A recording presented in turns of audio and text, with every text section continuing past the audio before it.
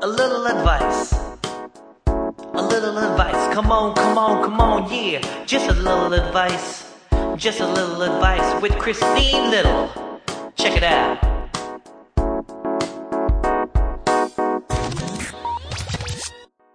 Hello and welcome to another episode of the Little Advice Podcast, a podcast where I, comedian Christine Little, gives a little advice to one of my guests. This is episode number 31 with a very impressive guest. Her name is Morissa Schwartz.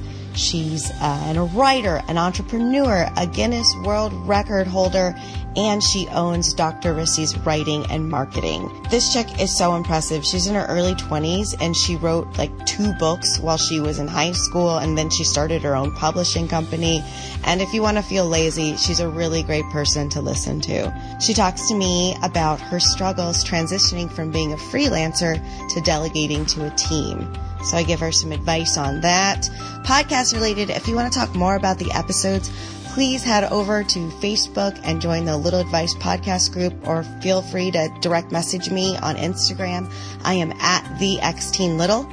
If you like this episode, please rate, sub, review, and share if you know anyone who could benefit from listening to this. I appreciate it so much. Thank you so much for listening to this podcast. And without further ado, here's episode number 31 with Morissa Schwartz. Thank you so much for listening to A Little Advice.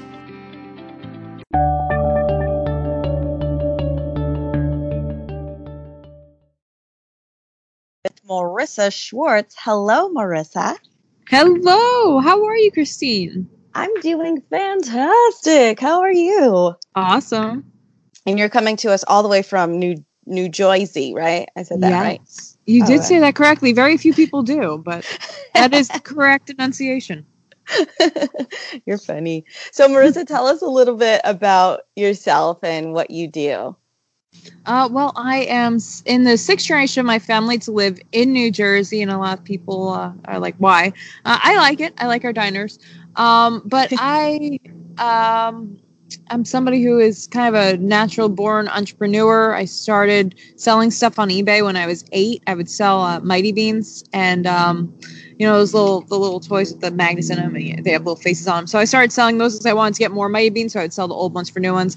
And that experience, as weird as it sounds, got me into really enjoying doing work and business and things online like that. Because I grew up in my parents' mom and pop carpet shop. So I guess I always had that kind of knowledge of what it's like to be in a family business or in a small business. And I wanted to start my own. So in college, a week after I graduated, actually, I started a book publishing company that is still going. It's Gen Z Publishing, and we do different book events. We've published about 70 books in the past 3 years.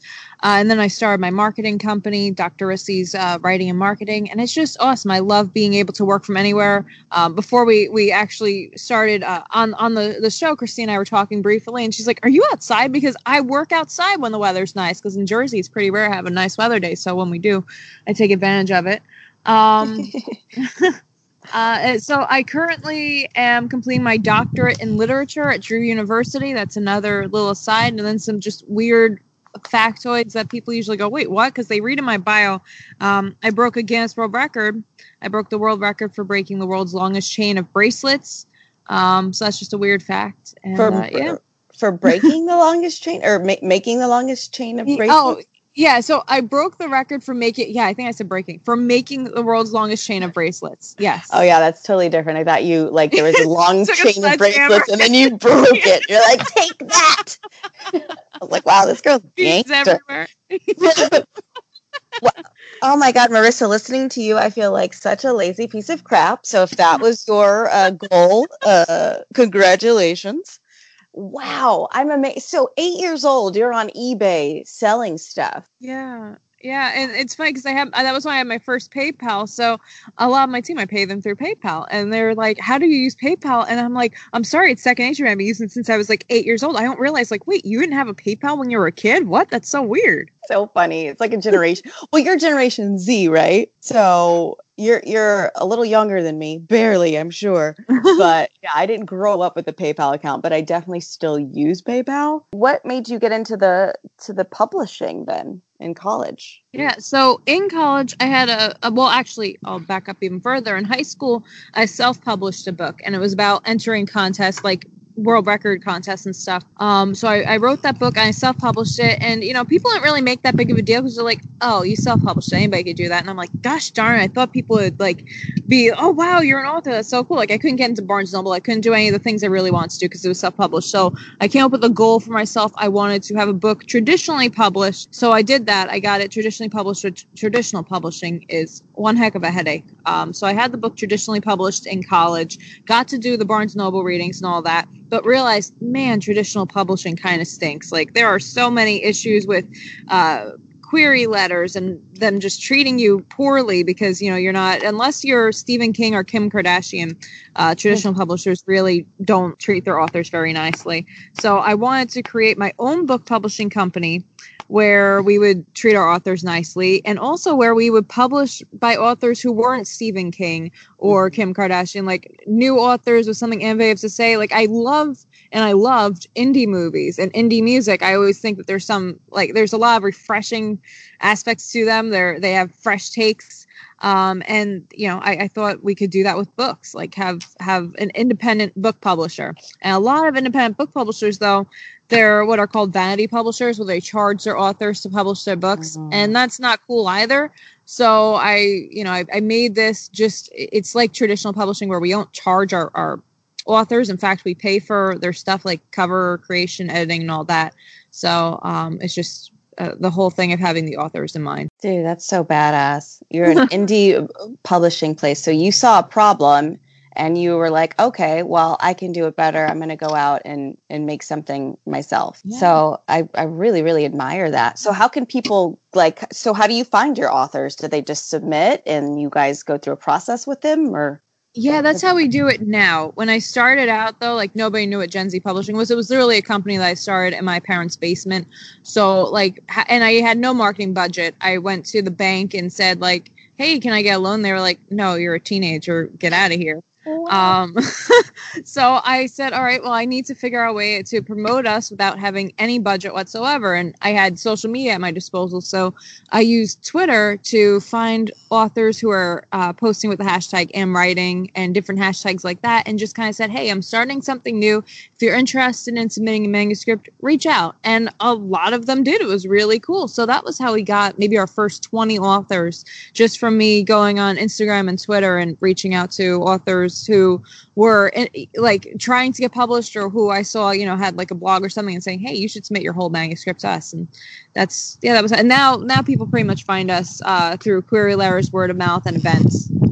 Jeez Louise, man, I wouldn't even know in high school. I wouldn't even think to take on a venture that huge and then to just troubleshoot it, or even know to go to a bank to ask for a loan. So do you think having your parents as business owners helped, or Yeah. My father actually was the one who recommended. He said, I don't think they're gonna go for it, but try it. What's the worst that can happen? And the worst that could happen happened. They said, literally, it was like a 2-minute meeting. I made a whole business plan, everything else. I was really excited. I had it in the binder. I'm like, this is gonna be great. And the woman was like, she asked 3 questions, and they were just basically about my credit history and things like that. Like I had never had a credit card or anything, right. And it was just pretty much like, sorry, there's nothing we can do for you. So, but yeah, that was how I came up with that, and that was how I knew to make a business plan. My father said, make a business plan, and I said, what is that? And he said, Google it. So I Googled it, figured it out, and then he recommended contacting the Small Business Association and the Women's Small Business Association. So I got in touch with them, got a coach, and yeah. Wow, I am super impressed. So, and going into what your problem is, I don't know if I'll be able to help you. It sounds like Google can really do it for you, but let's take a shot. What's your problem? So my problem is, I was creating the book publishing company. I was also doing freelance work on the side, because the book publishing, it's always been something of a passion project. It's not something that could supplement a full-time job. So I started doing freelance work while in high school. I started out freelance editing people's work, articles, things like that. Then I got into running people's social media. And before I knew it, by the time I was in college, I was having a lot more clients than I could support. And a lot of people, when they get to that point, they say like, oh man, you know what? I'm just going to start turning down clients now because I don't have enough hands. I can't do all this work for them. But I didn't want to do that. Like if somebody's coming to me to help them in their business, I don't want to turn them down. So I said, okay, I personally can't do all these things, but if I had a team, if I had an assistant, I could help them. So I brought on an assistant, and the assistant had a different skill set than me. So she knew Pinterest. I knew nothing about Pinterest. She knew a lot more about Instagram hashtags than me. She knew about SEO. So she was kind of like my right hand, and we were able to serve double the clients because there were 2 people working. And I saw that that was really working out well. So I brought on another person. Here we are now in 2019, and now the team has grown to 16 people. Wow. And congrats. That's amazing. Thank you. Well, thank you. Yeah, that's cool, except I'm somebody who was a freelancer for 6 to 8 years, where it was really just me and maybe 1 or 2 other people. It was me for the first 6 years. And then from year 6 to 8, it was me and like 2 other people. But now I'm at the point where the team grew really fast. And it is difficult to make that transition from being a freelancer, having that mindset of, oh, I need to do this myself, to now, okay, I need to delegate this. I need to do this. So I hired a project manager, but I make the mistake of thinking, oh, the project manager's in my head. She knows everything that I'm thinking. She knows how to do that, but she has a completely different skill set. So part of my issue is thinking that everybody on my team is a mind reader. And, you know, I'll send them messages, not thinking they're cryptic, and then hear back and they'll be like, what does that mean? And I wind up just doing it myself, where, you know, there must be another way. So I think that my problem that I'm looking to have solved is pretty much, how do you change that mindset of going from a solopreneur to a team player? Because also, I'm an only child. I'm the type of person, when I did competitive dancing, I would do solo dancing. And I only did dance team 1 year. Like, I've always done everything on my own. I'm like, if you ever saw The Hangover, I'm a one-woman wolf pack. But I'm learning how to actually have a wolf pack and how to have a team. So that's where we are.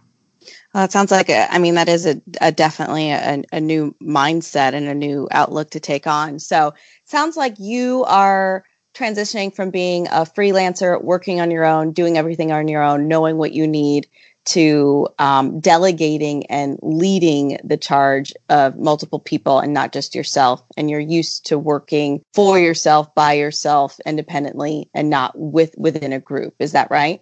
That is absolutely correct. And there's one other part to that. It's also the clients getting their mindset to change, because they have known working with Morissa and Sheila, but now there are other people in the mix. So it's getting them to, rather than constantly texting me about things, knowing, oh, I'm allowed to, you know, get in touch with this person or that person on the team. And that's a bit of a transition too, like, because then they're getting used to a new method.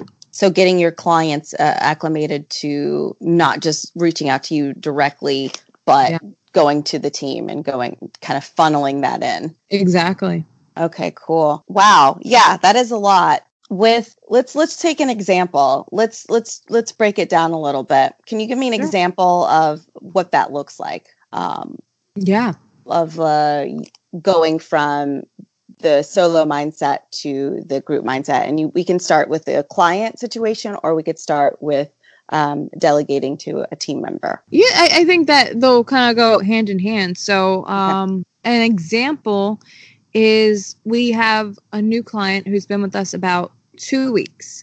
And she gave us 4 different accounts to manage, which was a lot at once, because when you get a new social media account, you have to verify it on your phone and your email and all these different things. So in my head, I know, okay, the first step to do is to verify the phone number, to hook it up to Buffer, then to create the first 2 weeks of posts, to do all these things. So in my head, that's common sense, right? But it's not to everybody. Everybody has their own method of doing it. So we just switched to Trello. Before then, I would just pretty much leave people voice messages like, okay, we have this new client, get them set up. Like, that's literally I would say. So I started setting up SOPs on Trello so that people knew what to do. But even then, I get a lot of questions. So I have what's an SOP?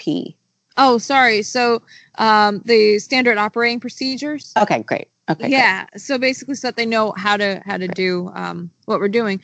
So I even with the SOP on Trello, I put it up there and I just say, okay, do this. 3 days go by and I find out that the phone number was never verified. So there are no posts going out onto this client's Twitter. God. Okay. Yeah. So I check in, I go, what happened? They go, well, I never heard back about the verification. So, I'm just waiting to hear back from them. I go, but you have to verify it. Book a time with the client and verify it. Oh, really? I can do that? Yes, you should contact the client. Another day goes by. What happened? Oh, I still didn't hear back from the client. So I email the client myself. I hear back like right away. And I'm like, really? So just like little things like that where things kind of fall through the cracks, for one reason or another. What happened? So they're reaching out to the client and was the client not responding, or did they reach out in a different kind of way? Or yeah. So I think what happened was they reached out via email. I reached out via text message. I went to the client and said, what's your cell phone number? So I texted, and the text obviously went through quicker. But what was frustrating to me, I came up with that troubleshooting step to text the client, whereas that person just kept emailing the client over and over expecting a response. And I say, well, if it's not working, you need to figure out a way to tweak it and make it work. And they weren't doing it. So if it were up to them, we still probably wouldn't be posting on this client's account because we would still be quote unquote waiting for them.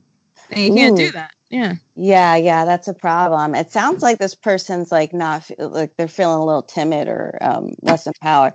So when you have the different team members, are they all like little versions of you with different skill sets? Or do you have a person that's you said you had a project manager. Do you have like a sales team? Do you have like your people, like your social people? I have a few social people, but a lot of them, their main strength is writing, because we started out, more as a writing focused company. So, writers tend to be timid by nature. Mm-hmm. So I would say about half of our group are introverts. Mm-hmm. Yeah. Yeah. Okay. So what I'm thinking here, just right off the top, would be to have, and I'm sure you already do a version of this where you have like an intake form with your clients and say, like, what's all your info? Best way to get a hold of you. Second best way to get a hold of you. This needs to be verified by this time. Can you do this? Or something like that. Do you have an intake form like that? It's funny that you say that. I don't. I know people who do that. Somebody on my team, she would freelance a lot before she was working with us, and she did that, and she kind of recommended that. And I said, oh yeah, we'll do that. We never did it. That's a really great idea. Okay. Yeah. I mean, I think all these little hiccups like that, what just happened is not to sound cliche, but like a blessing in disguise, because it gives you the opportunity before you grow even bigger to see where the missteps are. Yeah. And it gives you an opportunity to see where you can make things clearer. It's hard. I mean, it's hard to figure out like what people know and what they don't know. And it could be almost insulting to be like, did you do this? When you think it's obvious and they don't.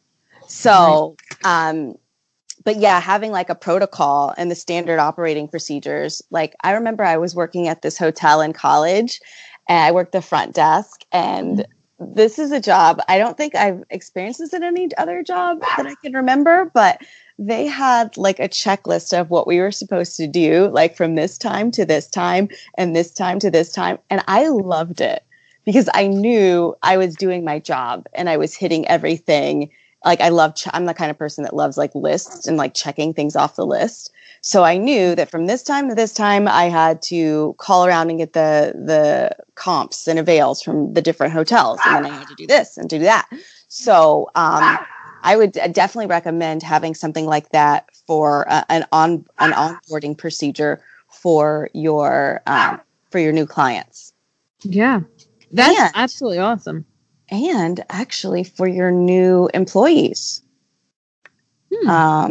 I don't know exactly what that would look like, but maybe it would be something like, how can we get a hold of you, or whatever, something like that. Yeah, your hours. You know, it's funny because one of my very first clients was somebody who at 2 a.m. would call me all the time, and he would drive me nuts with that because he'd be like, this is an urgent thing. It needs to be done. And he would like, yeah. So I never want to do that to my team, but I found out, we're all in different time zones.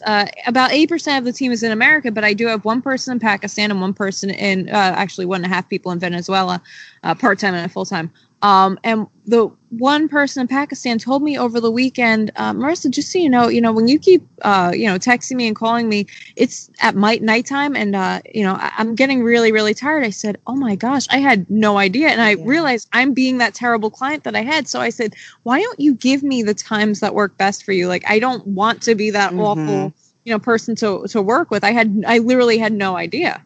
Yeah. And you got to have boundaries like that with your clients too. I briefly did some freelancing for social media and I had 2 clients and they drove me so insane with the demands and like when they needed to talk and how like everything was like an emergency. And it was hard to like create those boundaries, but it's going to be best for both of you guys when you know what the expectations are on each end. Yeah. So I think that would be helpful too, to get their best working hours with, because everyone's allowed to have time off, especially like part of the cool thing about being a freelancer is having that flexibility and being like, we're on my time now. But then when someone keeps coming in and invading that and they don't know, it could be so stressful. And then there's like kind of like this low key resentment that starts to build. And you're like, what's your problem? And I've seen it from both ends because I've seen it being a freelancer and kind of thinking like, I'm not an employee, you're making a lot of big demands of my time, but I don't actually say that. Like I never actually said, hey, these are my working hours. So how could you blame them if they are reaching out to you at an odd time? Whereas at the same time, I've done that to my people where, I'll be like, hey, this is urgent. Can you do this right now? Can you do this right now? And like, it's like, hey, that's not cool. We're in a freelance relationship. Yeah. Yeah.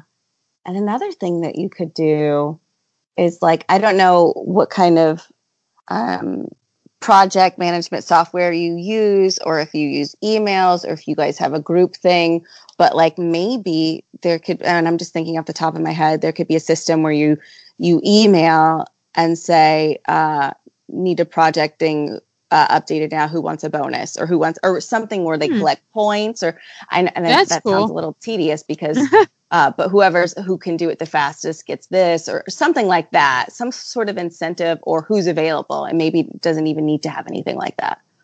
That's pretty cool. We currently use Trello.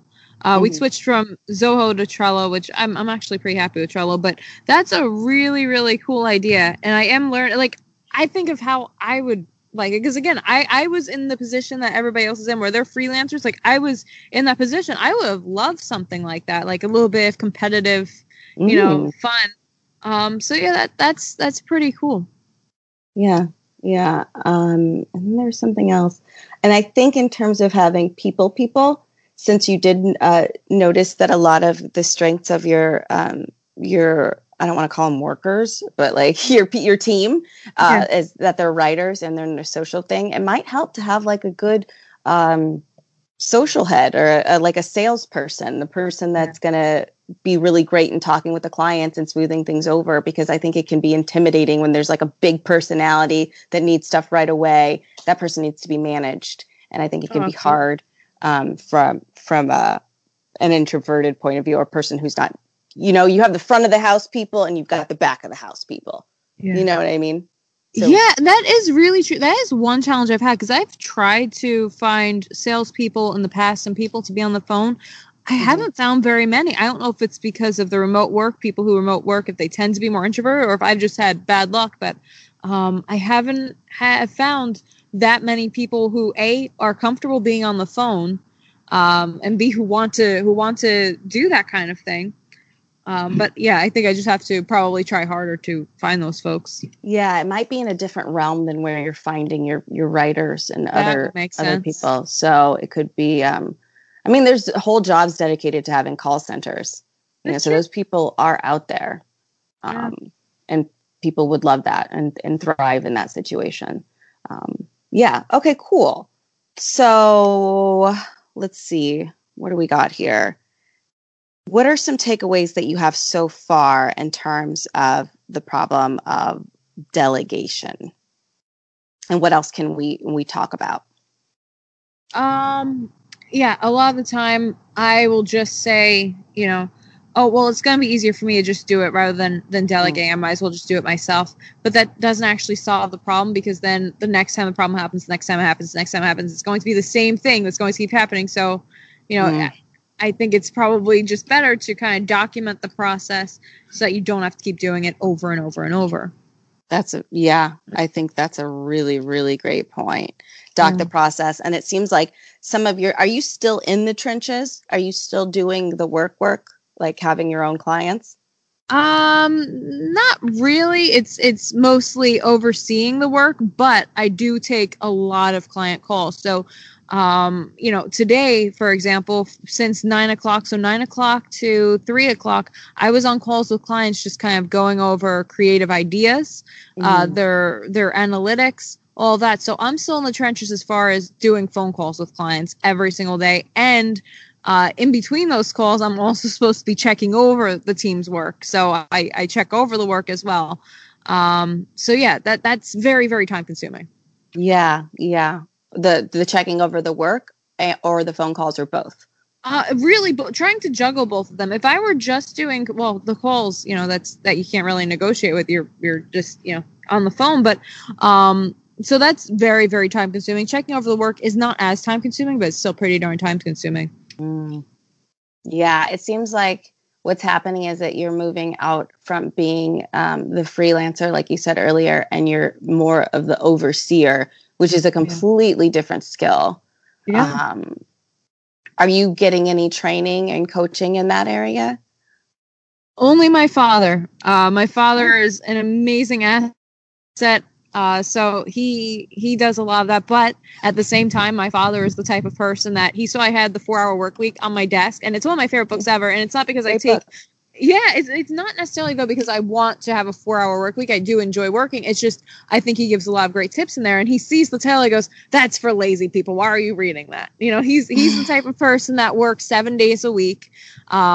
He used to work 12-hour days. He works really, really, really hard. So to him, delegation, he thinks should only be done like when absolutely necessary. Otherwise, it's kind of like, well, why can't you do the work? Do it, So that's a dangerous mindset, because you're not serving the company or the clients when you do that. And you're thinking, the last episode I had with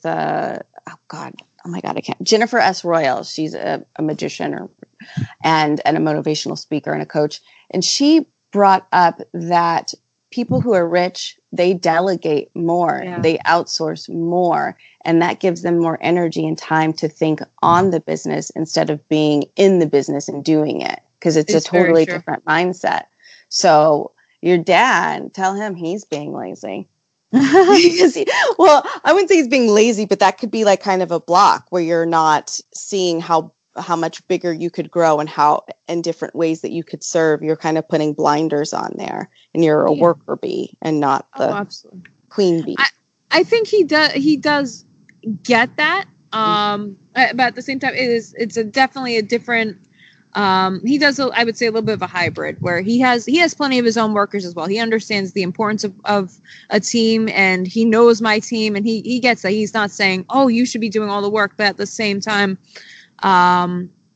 he is a little bit. So here's a good example. I have people who clean my house, and my parents are very against that. They think you should do that yourself. It builds character. But I say, I would rather spend my time working on my business than cleaning the house or doing the laundry. So it's that mindset. Yeah. I think it could be like a generational thing too, because it seems like such a luxury, but now we're in an age where we get things instantly, and it's not some of the perks that we get are not like just for the rich now. Like everyone can have them, everyone can have their own driver or like food delivered or whatever. They're basically their own little chauffeurs. So it's not as expensive and I don't know, bougie. Okay. All right. So easier to do it myself. And so you're going to document the process as you go through that every time that comes up, and then have like, okay, what about your right-hand person? Can they take care of the training for you? So I have kind of two right-hand people, And the one right-hand person is so new. She's been here about a month, and I threw so much at her, and she's still kind of learning the initial processes. So I think in time, she will be able to do that, but at this point, she's still too new. And then the other right-hand person, he is incredible. He's been with us for about a year, but he's going back to school.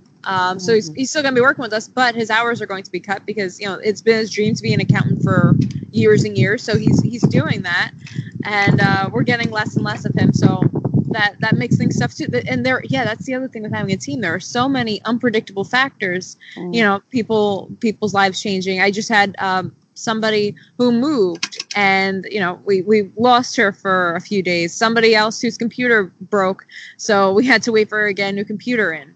Just so many little unpredictable factors like that. Yeah. Oh, wow.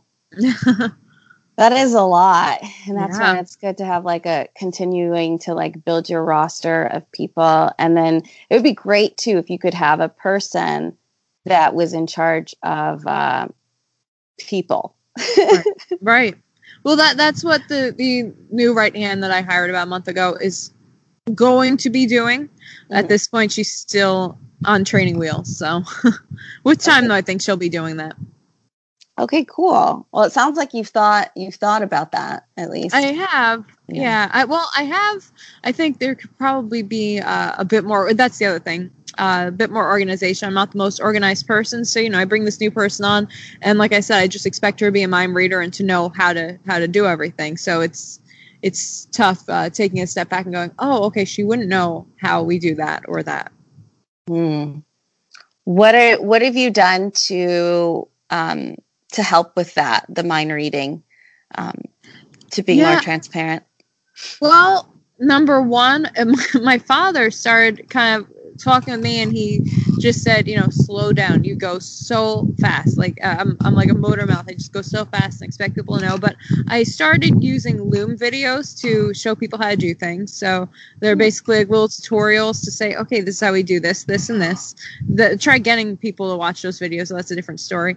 And then I started having the team create the SOPs, kind of detailing everything that they do, so that if we ever have somebody filling in or, somebody new, they can say, oh, okay. Hi, guys, and thanks again for listening to the Little Advice Podcast. If you're having a good time, please rate, subscribe, share, and leave a review. It'll help more people find the podcast, and guess what? That's pretty cool. If you'd like to see me do comedy in person, well, guess what? Okay, I'll tell you. I am on the TV Fameless tour right now with two really funny comics, Sophia Alexandra and Hannah Hogan. We're going to be at Pivo's Sports Bar in Mill Creek, Washington on the 20th. We're going to be in Spokane, Washington on the 21st. And Riverside Golf Course in Chehalis, Washington on the 23rd. And we would love to see you. If you are having a great time, again, please leave a review. And thanks again for listening to We are back several moments later. I am here with Morissa Schwartz. Hello, Morissa. Hello, Christine. It's been such a pleasure talking to you and hearing.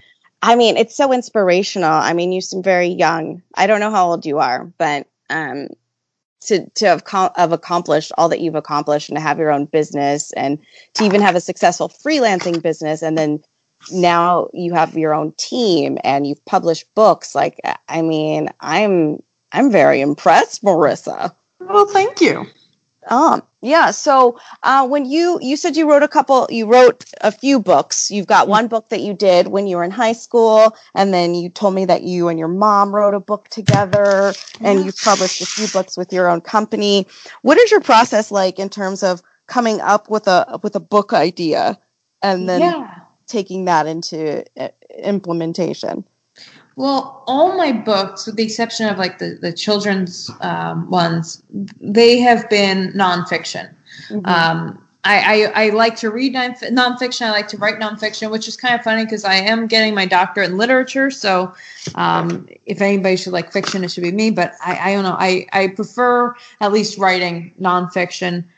So the process is usually finding a topic that I find enjoyable enough to write at least 150 pages on. So right now I'm working on my dissertation, And come up with the topic for that, forget it. That was a really tough process. But usually it's something that I'm spending a lot of time on. It's almost like writing an SOP. So when I did the book on contests, or then I wrote a book about writing, or then I wrote a book about digital entrepreneurship, all those things were things that I was working on in my personal life that, I did every day that didn't seem that odd to me, but I knew would seem odd to others that others might want to learn from. So I just kind of wrote about what I knew. I always say, like, write what you know, and people will respond. So was it the case that you were writing the book while you were working on contests or whatever it was, or writing, or did you do it after you had done it and say, oh, that would have been a great book? Or how did you organize your thoughts into a book is what I'm asking. That seems so overwhelming to me. And I know you have a book on it, so maybe I should just read that, but can you give us a little idea? Yeah, so each book was different, actually. The book on contests, so that was my whole life in the making. I always entered contests. Like, if I went somewhere and they had one of those raffles, like, win a giant stuffed animal at Hallmark, or, write an essay and win a scholarship. Like, I would enter every single one of those that I saw. And I thought that was just something that everybody did, just like PayPal. I thought, oh, everybody has PayPal. Everybody enters contests all the time. And I found out people didn't. And I found that really, really weird. So I was 16 and I said, man, I guess people didn't grow up doing this. That's kind of weird. Well, let me show them why this is so cool and why they should do this too. So I wrote a book about it, and I actually wrote the book, in school during a class that I didn't particularly care for. Not my proudest thing, but it was a biomedical science class, and I didn't really care about the subject, or the teacher used to frustrate me, so I worked on the book at that point. So you were just working on the book in class? Yep. And like all my classmates knew, and they would just kind of chuckle, like, there she is. But I at that point, I knew I wasn't going to become a biomedical scientist, so that was how I spent my 10th grade biomedical science classes. Great, man! In 10th grade, I was like going to raves and like smoking cigarettes in the bathroom. So it could be worse, is what I'm saying. So did you win these contests? Like, I'm intrigued about this whole contest thing. Oh yeah, so I don't really enter them anymore. They're not the way that they used to be. But there was a time when magazines, like teen magazines and stuff, they used to have a lot of contests, and some of them were, for example, mailing contests. So the magazine or the magazine's website would have a thing like, win a pair of sunglasses by sending us your name, age, address, and phone number in a self-addressed stamped envelope.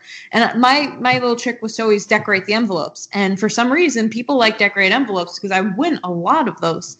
I would lose more than I would win, but I would still win a lot. So maybe for every 10 contests I would enter, I would win one. And that added up. It was like a part-time job. That's like 10%. In middle school and high school. That was like one of my part-time kind of job things, because like I won a computer, I won scholarships, I won a lot of stuff. I won like 12 iPods, and my friends were like, hey, can you give me one? I'm like, no, I'm selling them on eBay.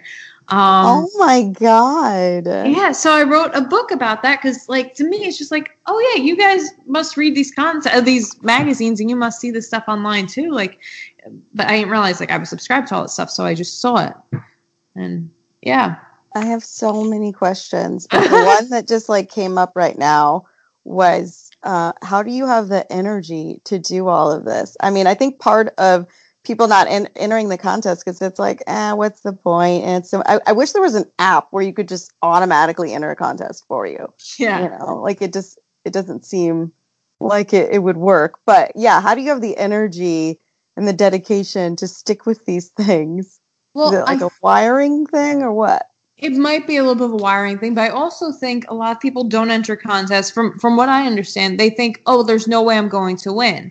But if they thought that there was a chance or a really high probability that they were going to win, I think they would be more likely to enter the contest. So since I won a few contests at a young age, so for example, there was this Hallmark contest when I was 10 years old where I went into Hallmark and they said, fill out this little thing and you could win our big stuffed dog. And I won it.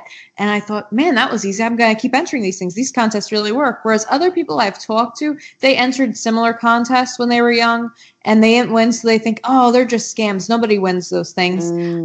So I think that because I had such a positive experience or many positive experiences like that at such a young age where I saw, wow, you actually can win. I was more likely to. It's kind of like if you went to work every day and you might have a possibility of not receiving a paycheck, you probably wouldn't work. But, if you go work and you receive a paycheck, then you're going to have the energy to work because you're going to get that reward. Right. Okay. Yeah, that makes sense. Now, do you play the lottery? No, that I don't. Because the probability of winning that is so low, and it's that I'm not into. Just like gambling, I'm not really a gambler. I like the free gambling opportunities. Yeah. I have a confession. I actually I just got a new car, and money was a thing for me. So I looked up online and entered a bunch of contests to try to win a car. I did not win one that I know of, but my plan was to, if I want it, sell it and get another car. Yeah. Well, that's the contest world has changed thanks to social media. So when I was in middle school entering these contests, it was really hosted through their websites and mail-in, and they don't really do mail-in or website contests as much now. It's mostly through social media, so it's a lot tougher to win. So that's why I abandoned contests a couple years ago. Okay. Yeah. All right. Well, what about the other books? You had a children's book, and then what was the other one? Yeah, there children's. You had three more that you published through, I think, Gen Z. Well, yeah.